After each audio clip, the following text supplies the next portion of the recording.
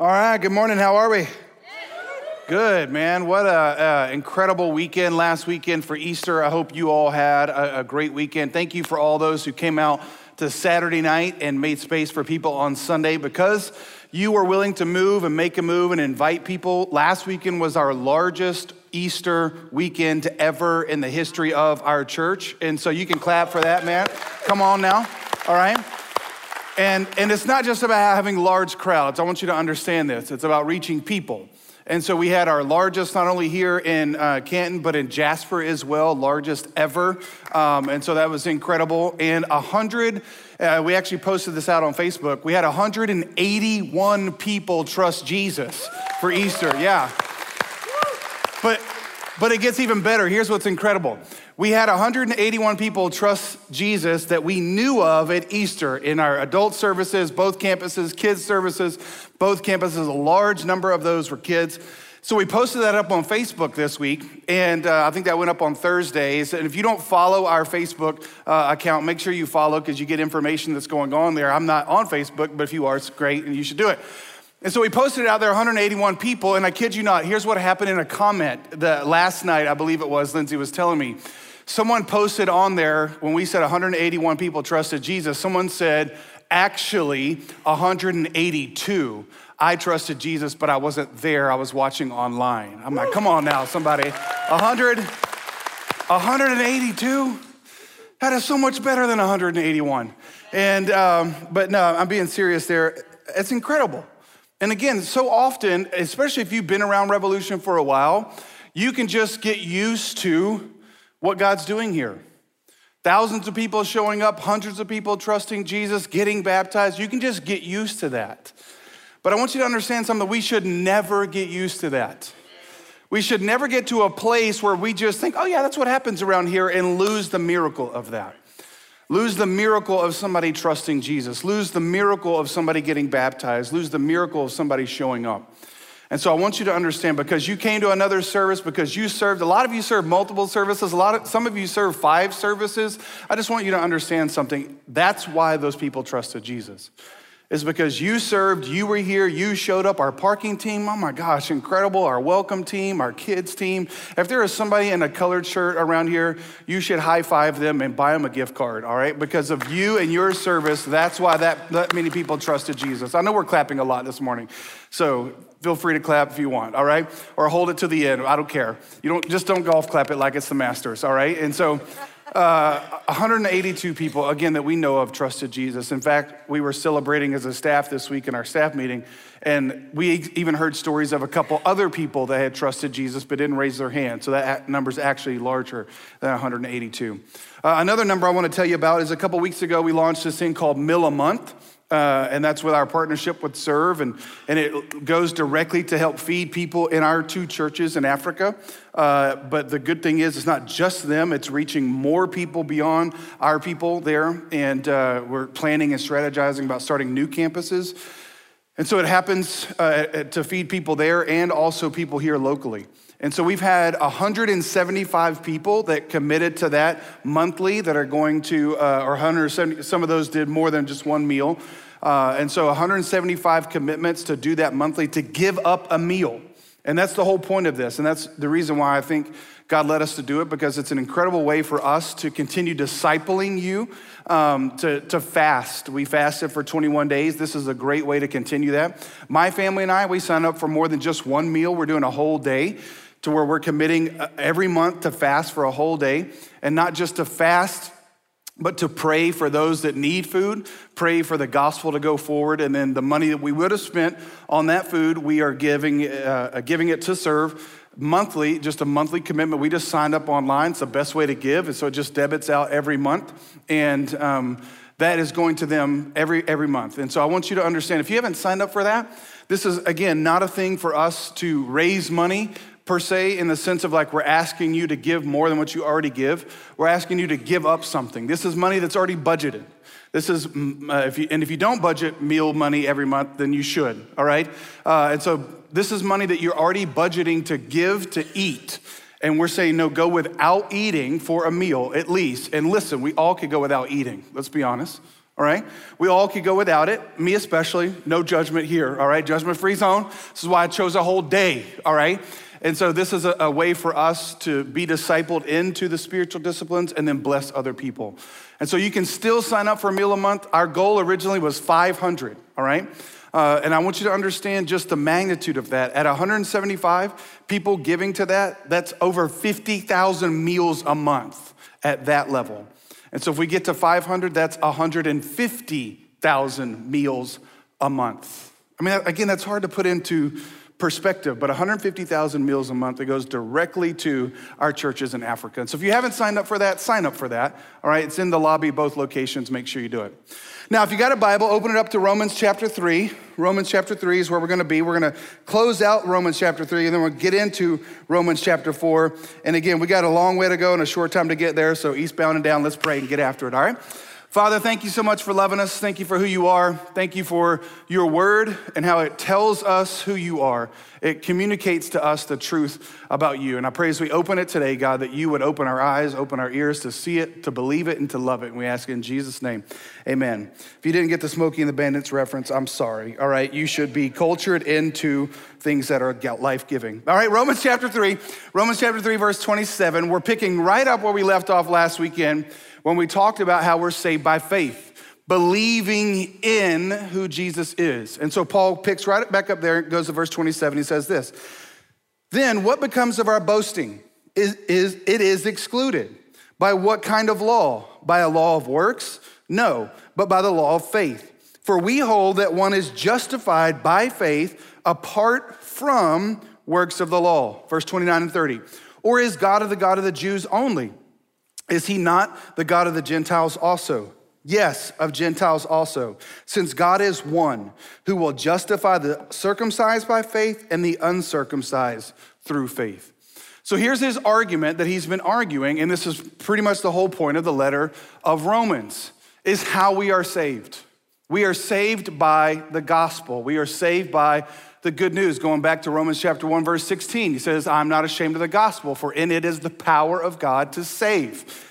And then he tells us that the gospel reveals the righteousness of God, and then the gospel reveals the wrath of God. And we've talked about that over the last 7 or 8 weeks. And then last week we got to verse 26, or verses 21 through 26 in chapter 3, where we got back into the righteousness of God. We spent 7 weeks on the wrath of God, and you were very excited about that. And so we got to Easter last weekend. Now we're to the righteousness of God, and we're really, really excited about that.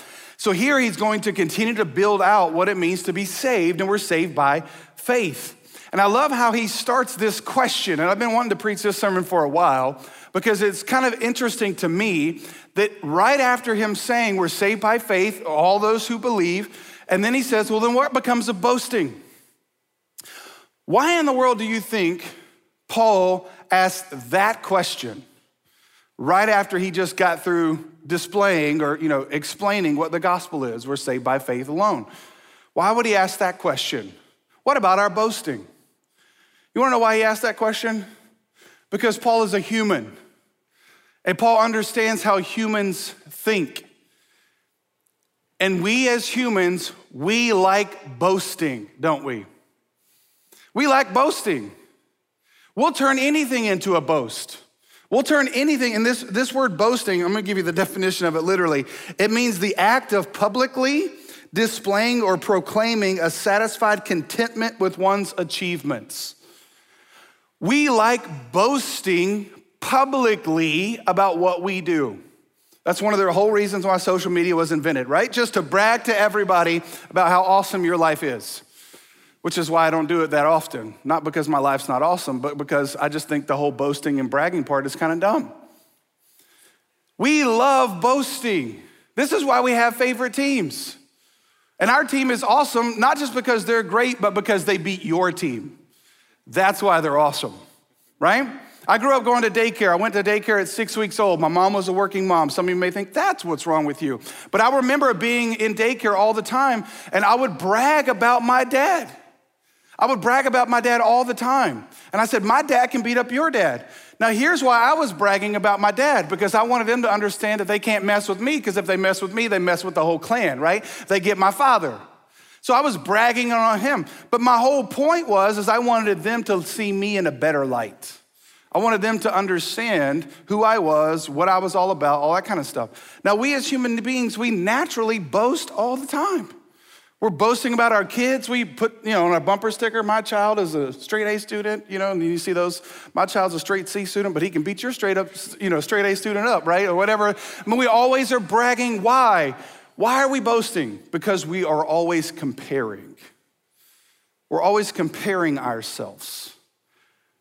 And the reason why we boast is because we compare ourselves to those next to us and we think, well, I'm better than them. But here's where Paul's going, and you're going to get into this more in just a second. We can't boast before God. Because if we compare ourselves to Jesus, we lose every time. That's not a comparison we want to play. So Paul says, what becomes of our boasting? It's excluded. It's excluded. Then he says, by what kind of law? By a law of works? No, but by a law of faith. Why is our boasting excluded? It's because we're not saved by anything we do. We're not saved by works. We are saved by faith.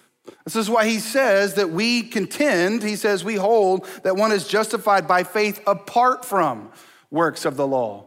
I told you last week that phrase there, apart from, is a preposition of separation. It means it has nothing to do with it. So our works have nothing to do with us being justified. And that word justified, I've told you, it's a legal term. What it means is a right standing with God. It's just if I'd never sinned. So here's the thing that we need to understand. The whole doctrine of justification by faith alone is what our whole church, our whole gospel, our whole faith system is built on. If you lose that, you lose it all. Let me give you this quote by Martin Luther, who was the father of the Protestant Reformation. Here's what he said, and it's on the screen. He said, the doctrine of justification by faith alone is the article upon which the church stands or falls. The article upon which the church stands or falls. So if you say, man, I get this, we're saved by faith alone. Okay, great, but we can never come off of that. Why are we going through Romans? Because you need to know that. Why? Because this is your greatest problem, whether you know it or not.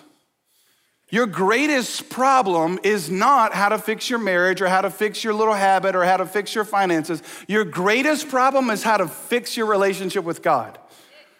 That's your greatest problem. Every other problem is a symptom of that problem. Let me say that again. Every other problem is a symptom of that problem. And if you don't fix that problem, it doesn't really matter if you fix all the others. Because if you fix all these things and then you face a holy God at the end of your life and you wasted everything else that you did because you weren't right before him, then all of that stuff has no eternal consequence in a good sense of saying you're not gonna be blessed for that. Now you're gonna be cursed because your relationship with him wasn't right. R.C. Sproul, talking about this quote, I don't have this on the screen, but I'm just gonna read it to you. Talking about what Martin Luther said this. He said, it's so important, he's talking about Martin Luther, it's so important that he said that if we lose it, we lose Christianity. If you don't have the doctrine of justification by faith alone, you don't have the gospel. And if you don't have the gospel, the church has no reason to exist. The church itself ceases to be a church and falls into apostasy, which means a false faith, because it is the article that answers the question, what must I do to be saved? So here's the point. Without this doctrine of that we're made right by faith alone, our whole gospel falls apart. And if a whole gospel falls apart, the whole church falls apart. When the whole church falls apart, then the whole culture falls apart. So this article on which the church stands or falls is the article by which our whole gospel stands or falls. And if our gospel falls, we all fall. The culture falls. We're all in a world of hurt. And so why is it important for us to spend week after week after week going through this book? So that you have a right doctrine, so that you have a right faith, so that you know that your faith is built upon what Jesus did for you, not what you do for him. If your faith is not on that, if you're not made right, justified by that faith, then our whole point of existence as a church has failed to help you understand how you're saved. Because there's a lot of confusion on this. And there's a lot of confusion just because of what the Bible says as it relates to this in other places. One primary place that's caused the most confusion is James chapter 2. James chapter 2, and I did a sermon on this 2 summers ago. In fact, it was in June of 2017. It was when we were preaching through the book of James.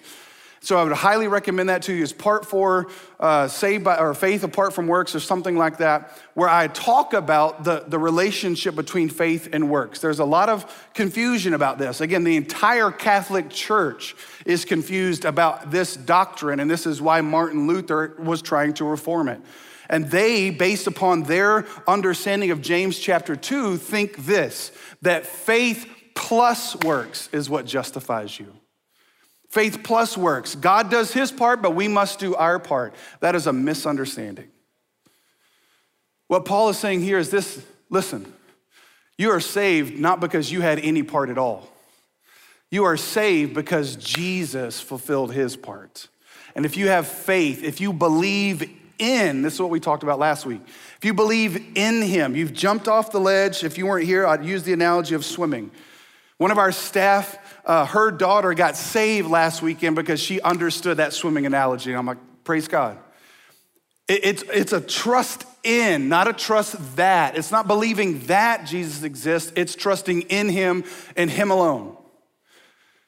So that's what our whole faith is built on. In fact, the series right before the James series, if you want to go back and watch them, is called This I Believe, where we talk about the 5 solas or the 5 alones. Christ alone, faith alone, grace alone, scripture alone, glory of God alone. That is our faith. We are saved by faith alone, through Christ alone, through grace alone, which means this. Christ did it.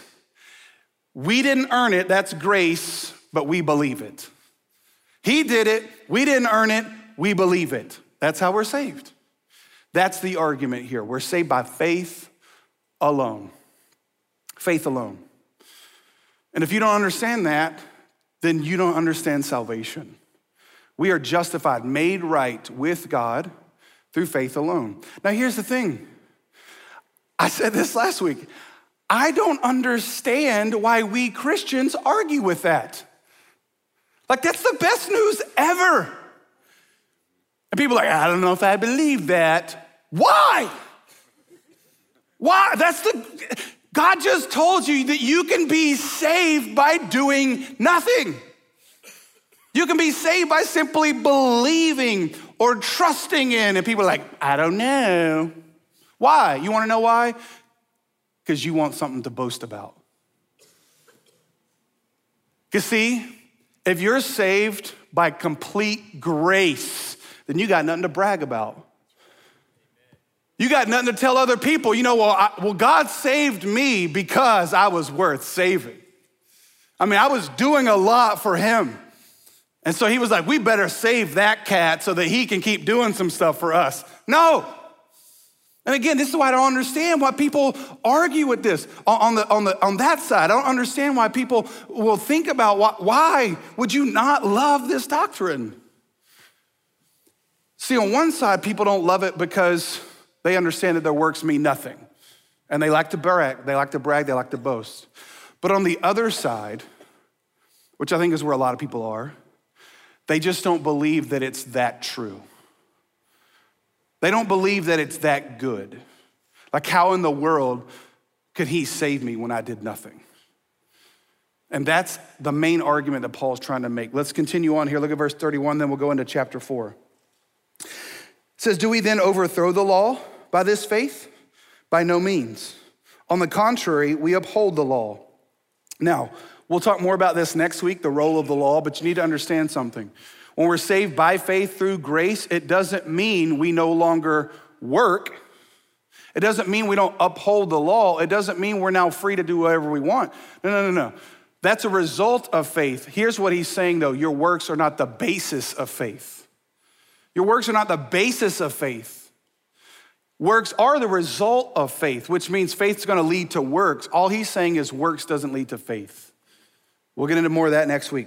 But then he goes to verse 1 of chapter 4. He says, what then shall we say was gained by Abraham, our forefather according to the flesh?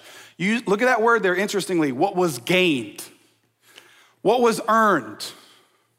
See, Paul's Jewish and he's talking to Jewish people. And their thought was that God chose Abraham. And so when God chose Abraham, he was circumcised, right? And so their whole faith, their whole system of religion was built upon the fact that they were Abraham's children. This is why when Jesus was talking to the Jews in John chapter 8, he calls them the father of, or the devil is their father. Like, no, Abraham's our father. And he was like, no, the devil's your father. And they want to kill him. They didn't take that kindly. And so they thought that God loved them because they were the sons of Abraham. That's true, but they misunderstood why God loved Abraham. Why did God love Abraham? Was it because Abraham gained something by his works? No. Look at how he argues. Verse 2, for if Abraham was justified by works, he has something to boast about, but not before God. For what does the scripture say? Abraham believed God and it was counted to him as righteousness. Now, a little side note here. There's kind of messages within messages. I love how Paul argues here. He goes, what does the scripture say? What does the scripture say? You want to know why a lot of us don't have a strong faith? It's because we don't know what the scriptures say. Jesus at another point in the Gospels when he's talking to the religious Pharisees, he's showing them something and then they don't believe. And then Jesus has the audacity to say, you wanna know what your problem is? You don't know the scriptures and you don't know the power of God. Now he told that to people who had memorized the scriptures. I mean, how audacious of Jesus to say, you don't know the scriptures and you don't know the power of God. You got to think that they were like, we know the scriptures, homie. No, you don't know it. See, here's the thing. Again, I was saying this earlier. You can know the scriptures and not know them. You can recite Bible verses and not know the power that they hold. So the point is not that you know a lot of stuff. The point is the stuff that you know has changed you. You know it intimately. You know it deeply. So what does Paul say? What do the scriptures say? He just goes back to Genesis and argues. When was Abraham justified? Again, this is not confusing. If you go back and read Genesis, in Genesis chapter 18 is when God tells Abraham to circumcise himself. Again, you gotta know that when God told that to Abraham, he was like, what? Did I hear you correctly? You told me to do what? And I've said this before, that came after he had, Hagar and had another son, not by Sarah. And so I think God was saying, yeah, that belongs to me. You're 99 years old. You go do this. So that is when the sign or the seal comes. And you're going to hear literally in this section, I counted it up, you're going to hear the word circumcision 12 times. To the point where you're going to be like, please, dear Lord, don't say that word again. And if you're a kid here, ask your mama later about what it means, all right? This is why we've got Rev Kids. You should check them in. It's much better for them in there. They don't discuss this stuff at this level, all right? So you're like, why, what's the big deal about that? What's the big deal about that? Because that was the sign.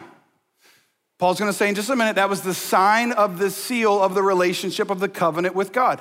That came in Genesis 18. So what Paul's arguing is, was it that made him righteous? Was it that made him justified? Was it his work of circumcising himself that made him righteous before God? Paul's gonna say, no. You wanna know why? Because in Genesis 15, he was counted righteous. Now, I don't know if you know this, so let me do a straw poll. What comes first, 15 or 18? You guys are so smart. So Genesis 15 comes before Genesis 18. Is that what you're saying to me? Okay, if that's what you're saying to me, then in Genesis 15 verse 6 is when Abraham was justified. He was justified in Genesis 15, verse 6. And why was he justified? Because he did something? No, because he believed something. That's what he's quoting there. He's quoting Genesis 15, 6. Abraham believed God. Again, that word there, believe, we talked about pisteuo. This is a Greek, obviously in Genesis 15, 6, it was Hebrew, but now he's writing in the New Testament, so this is Greek. This is the same Greek word that he used earlier, pisteuo, to believe in.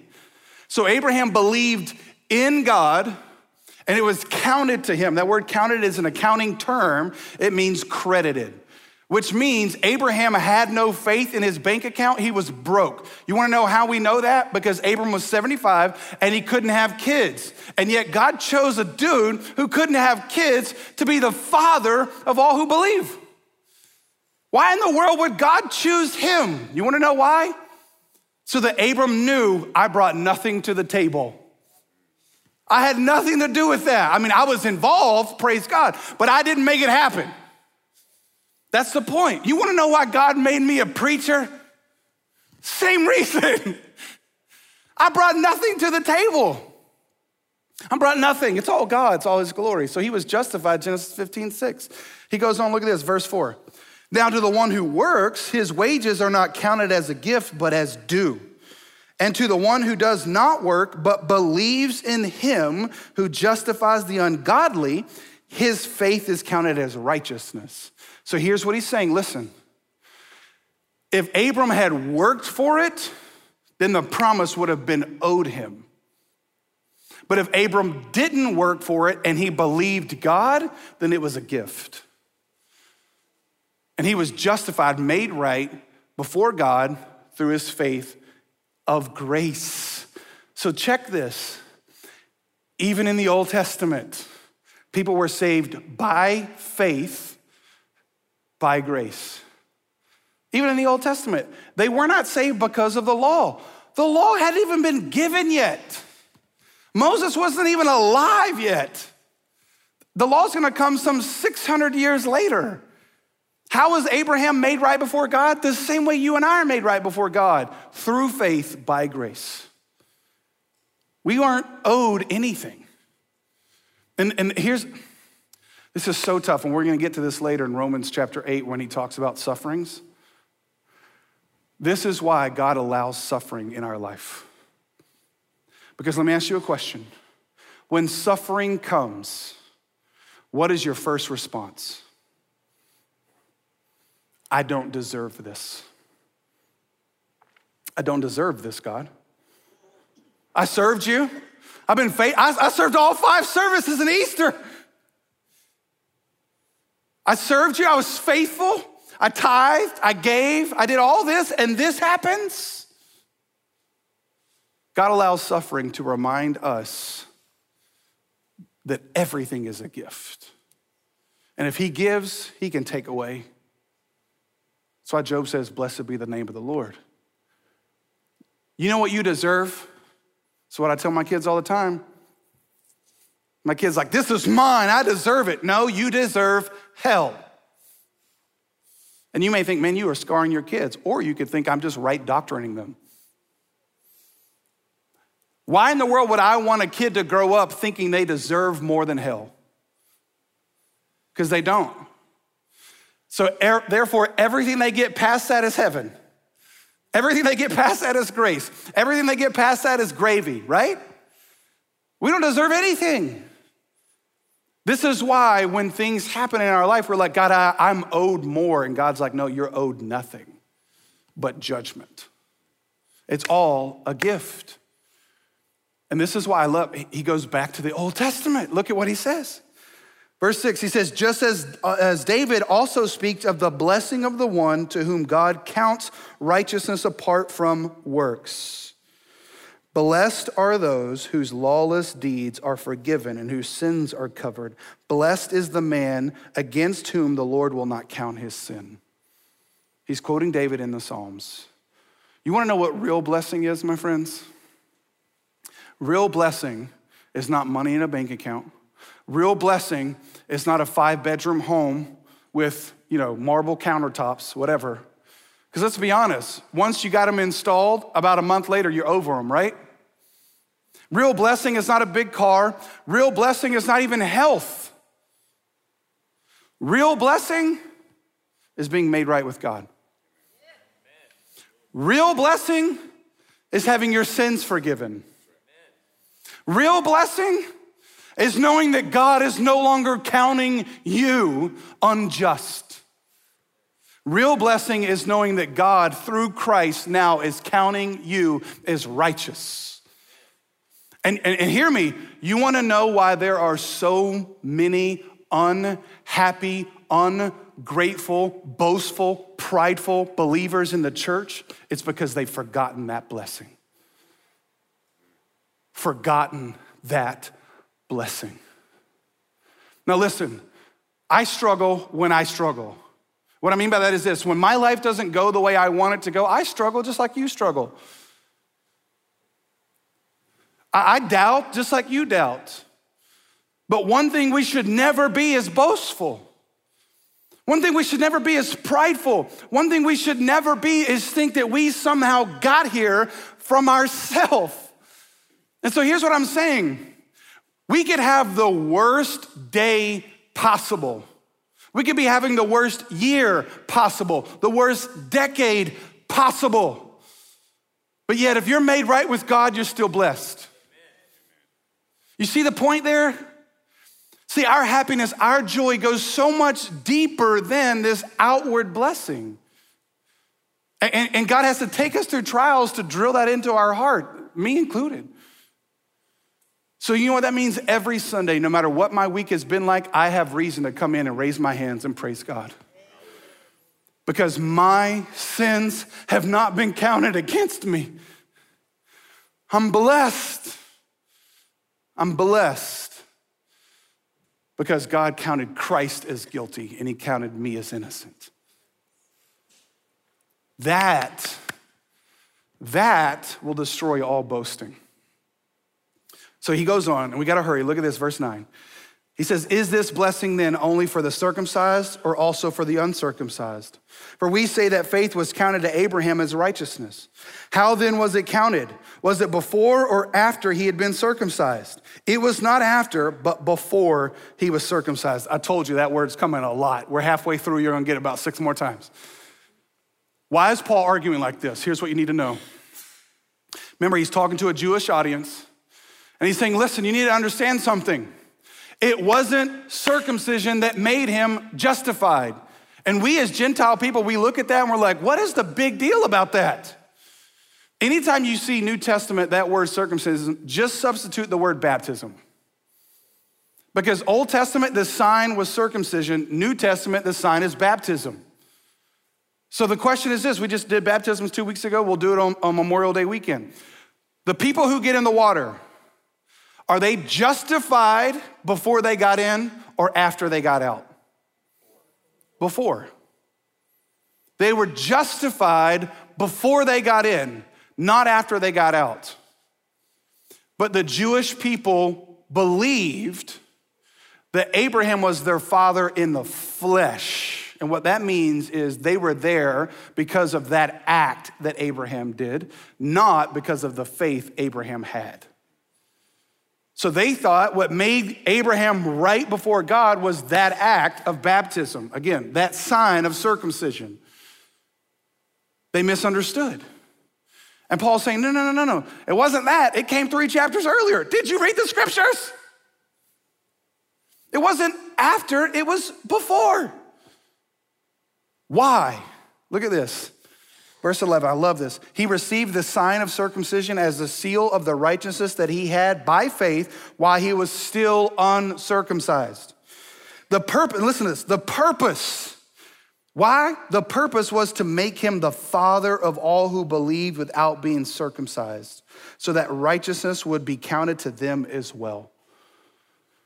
Why did God take a guy who could have no kids and give him a promise, I'm gonna give you a kid, and through that kid, all the nations of the earth will be blessed? Why? So that Abram would have to believe by faith to make it happen. Why?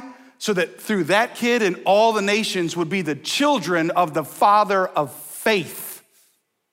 So that what Abram would pass down to his kids wasn't his flesh, it was his faith. That was the point. So here, let's translate this. Why did God give you kids? It wasn't so that your last name could carry on. It wasn't that in the flesh, these kids now could say, that's my daddy, that's my mama, that's my father in the flesh. No, the whole reason why God gave you kids is so that you could pass down your faith to them, not your flesh to them. And see, here's the thing that's so crazy because we're so caught up in this world of materialism and having a legacy and having retirement. And what if I live to 100? I need to have enough money. Listen, what if you pass down all the money in the world but no faith? The Bible says you could gain the whole world and yet lose your soul. That means you could own all the money in the world and pass it down to your kids and you would have failed. Because you passed on to them a dead soul. See, the whole reason why God chose a guy who couldn't have kids is so that his kid would know the only reason I'm here is because you had faith, Dad. The only reason I'm here is you trusted God and it was credited to you as righteousness. And so you've passed down your faith to me. That was the point. The point was for you and I to be the fathers and the mothers of faith. In just a few weeks, we're gonna celebrate Mother's Day. In just a few weeks after that, we're gonna celebrate Father's Day. And I want you to remember this message on those days. Because the whole reason why you're a mother, the whole reason why you're a father is not to pass on your flesh. Are you kidding? It's to pass on your faith. So please don't build your life. Don't set the example for your kids that somehow sports is the savior. Sports is not the savior. Come on now. Don't even tell them that college is the savior. Save up for college. Yes and amen. I've got a savings account for college, but here's the deal. College is not my kid's savior. Jesus is. And if college gets in the way of church, guess which is going to win? Church. This is why you should sign your kids up for student camp. We got 25 to 30 spots left. You should rush out of here if your kids aren't signed up to go. You should have them go. My kids are going, or my daughter's not old enough yet. My son's gonna be there. And guess what? While he's there, he's gonna miss football practice. But you don't wanna know why? Because his faith matters way more than football. Because he will be judged when he meets Jesus, not at how good of a quarterback he was, but if he had faith in Jesus. Church, come on. Let's pass down our faith. This is why we ask you to give. This is why we ask you to be generous. This is why we ask you to go without a meal. This is why we ask you to give, to multiply. Why? Because we want to multiply faith. Faith in the next generation. The gospel is always one generation away from dying out. How many of you grew up in a church where you thought the message of the gospel is, God is good, you are bad, try harder? You thought that's what the gospel was. A lot of you. God's good, you're bad, try harder. That's not the gospel, which is why a lot of people leave the church. The gospel is, God is good, you are bad, Jesus finished it. Not try harder, but Jesus finished it. And if you believe in Jesus, even though you're bad, God will make you good. Because you were dead, now you're alive. That's the faith we pass on. That's the message we pass on. And the reason why we're preaching through Romans is so that you don't forget that. I don't forget that. Because we want to be the father of those in faith. Let's look at that, verse 12, last one. Again, he says it again, and to make him the father of the circumcised who are not merely circumcised, but who also walk in the footsteps of the faith that our father Abraham had before he was circumcised. See, the problem with the Jewish people was not that they weren't Jewish enough. The problem with the Jewish people is they forgot what it was that made them Jewish. What made them Jewish was the faith of their father, not the flesh of their father. The faith of Abraham. This is why I told you last week or a couple weeks ago, and we'll get into this more again later in the Roman series. God doesn't have two groups of people. He doesn't have Israel and the church. And really, those of us who call ourselves Christians, we are grafted in to a Jewish faith. The goal is not to make Jews Christians. The goal is to help the whole world understand the Jewish faith, in that whole faith is built upon faith in God. So that's the point. We'll get into this again, Romans 9, Romans 10, Romans 11. It's really confusing for a lot of people, but it's not when you understand it through this lens. Because Jews are not Jews because they were circumcised. They're Jews because they have faith, just like their father, Abraham, did. And so we are grafted into their branch. And what that means is this: you and I, we aren't saved because we were baptized. We aren't saved because we went to Sunday school. We aren't saved because we are a steward of Revolution Church. Now, all those things are good. We are saved by faith in Christ. It's always been the same gospel message. From Genesis 3:15 all the way through. You're only made right, justified before God through faith. It's the only way you're made right. This is why it's important to understand that. And I mentioned this a few weeks ago. We're taking a trip later this year to Israel with our outreach partner, Victory 91.5, and I'll be teaching on that trip as well. And so if you want to come and learn more about that faith, we'd love to have you. You can ask more about it after service is over. But the point is not, I need to go to a holy place to understand God. No, all that helps us understand better that it's not about holy places. It's about a holy God making people holy. Because the Holy One came and dwelt among us and lived a holy, perfect life, and yet died like an ungodly sinner, so that us as ungodly sinners could trade places.